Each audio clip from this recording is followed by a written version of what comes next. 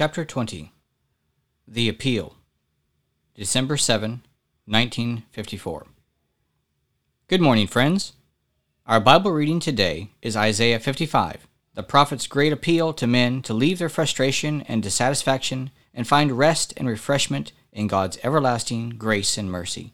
Quote, Ho, every one that thirsteth, come ye to the waters, and he that hath no money, come ye, buy and eat.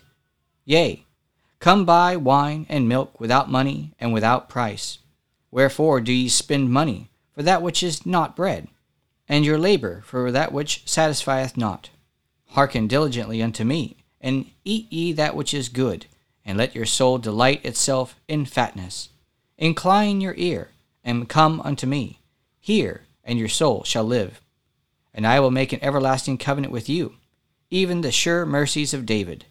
Behold, I have given him for a witness to the people, a leader and commander to the people.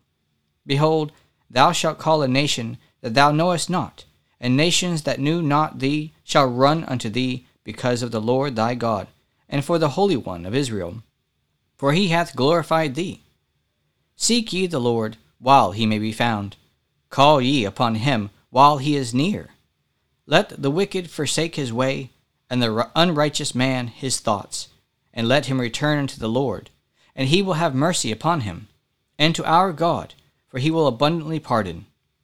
For my thoughts are not your thoughts, neither are your ways my ways, saith the Lord. For as the heavens are higher than the earth, so are my ways higher than your ways, and my thoughts than your thoughts. For as the rain cometh down, and the snow from heaven, and returneth not thither, but watereth the earth, and maketh it to bring forth and bud, that it may give seed to the sower, and bread to the eater, so shall my word be that goeth forth out of my mouth.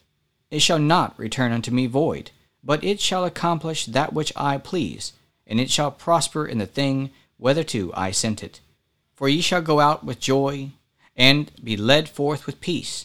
The mountains and the hills shall break forth before you unto singing, and all the trees of the field shall clap their hands.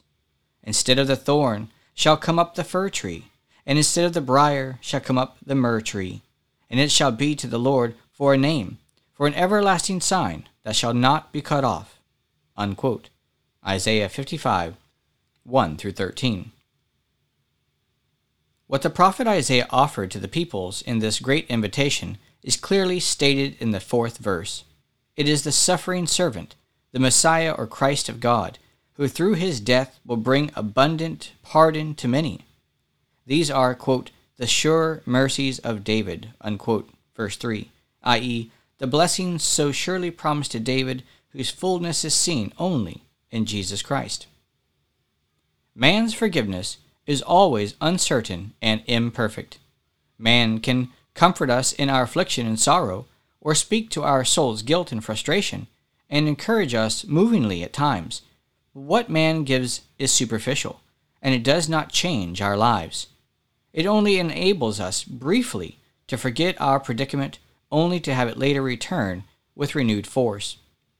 Our only true ground for hope is in God and in his Christ, for he alone will abundantly pardon and completely cleanse.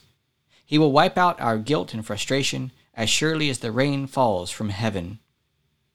To have this peace of God, we are summoned to forsake our way and our thoughts. This, of course, is exactly what we hate to do. We want our way plus God, and he refuses to permit the situation.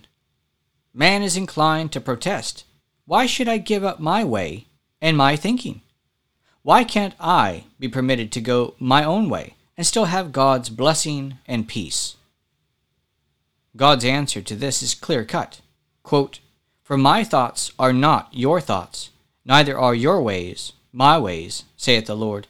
For as the heavens are higher than the earth, so are my ways higher than yours, and my thoughts than your thoughts. Unquote. Verse 8 and 9. Our thinking is completely incompatible with God's thinking, and our ways with his ways. Our life is conditioned, as Jesus said, by such matters as these. Quote, What shall we eat? What shall we drink? Wherewithal shall we be clothed? Unquote. See Matthew 6:25.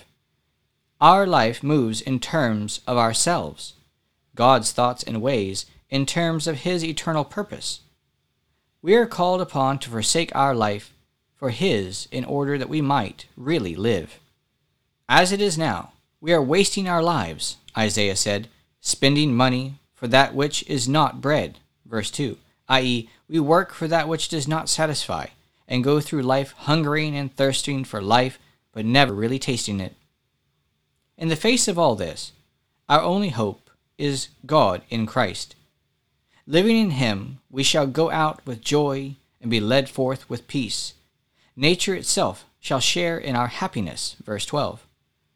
What was a thorn to us before will become a lovely fir tree, and the briar a myrtle tree, verse 13. Because our life now is in a new world in Christ, the fullness of which we shall inherit at the end of time. Can this really happen to us? We have God's word that it cannot be otherwise, for He says, quote, "So shall my word be that goeth forth out of my mouth. It shall not return unto me void, but it shall accomplish that which I please, and it shall prosper in the thing whitherto I sent it." Unquote. Verse 11.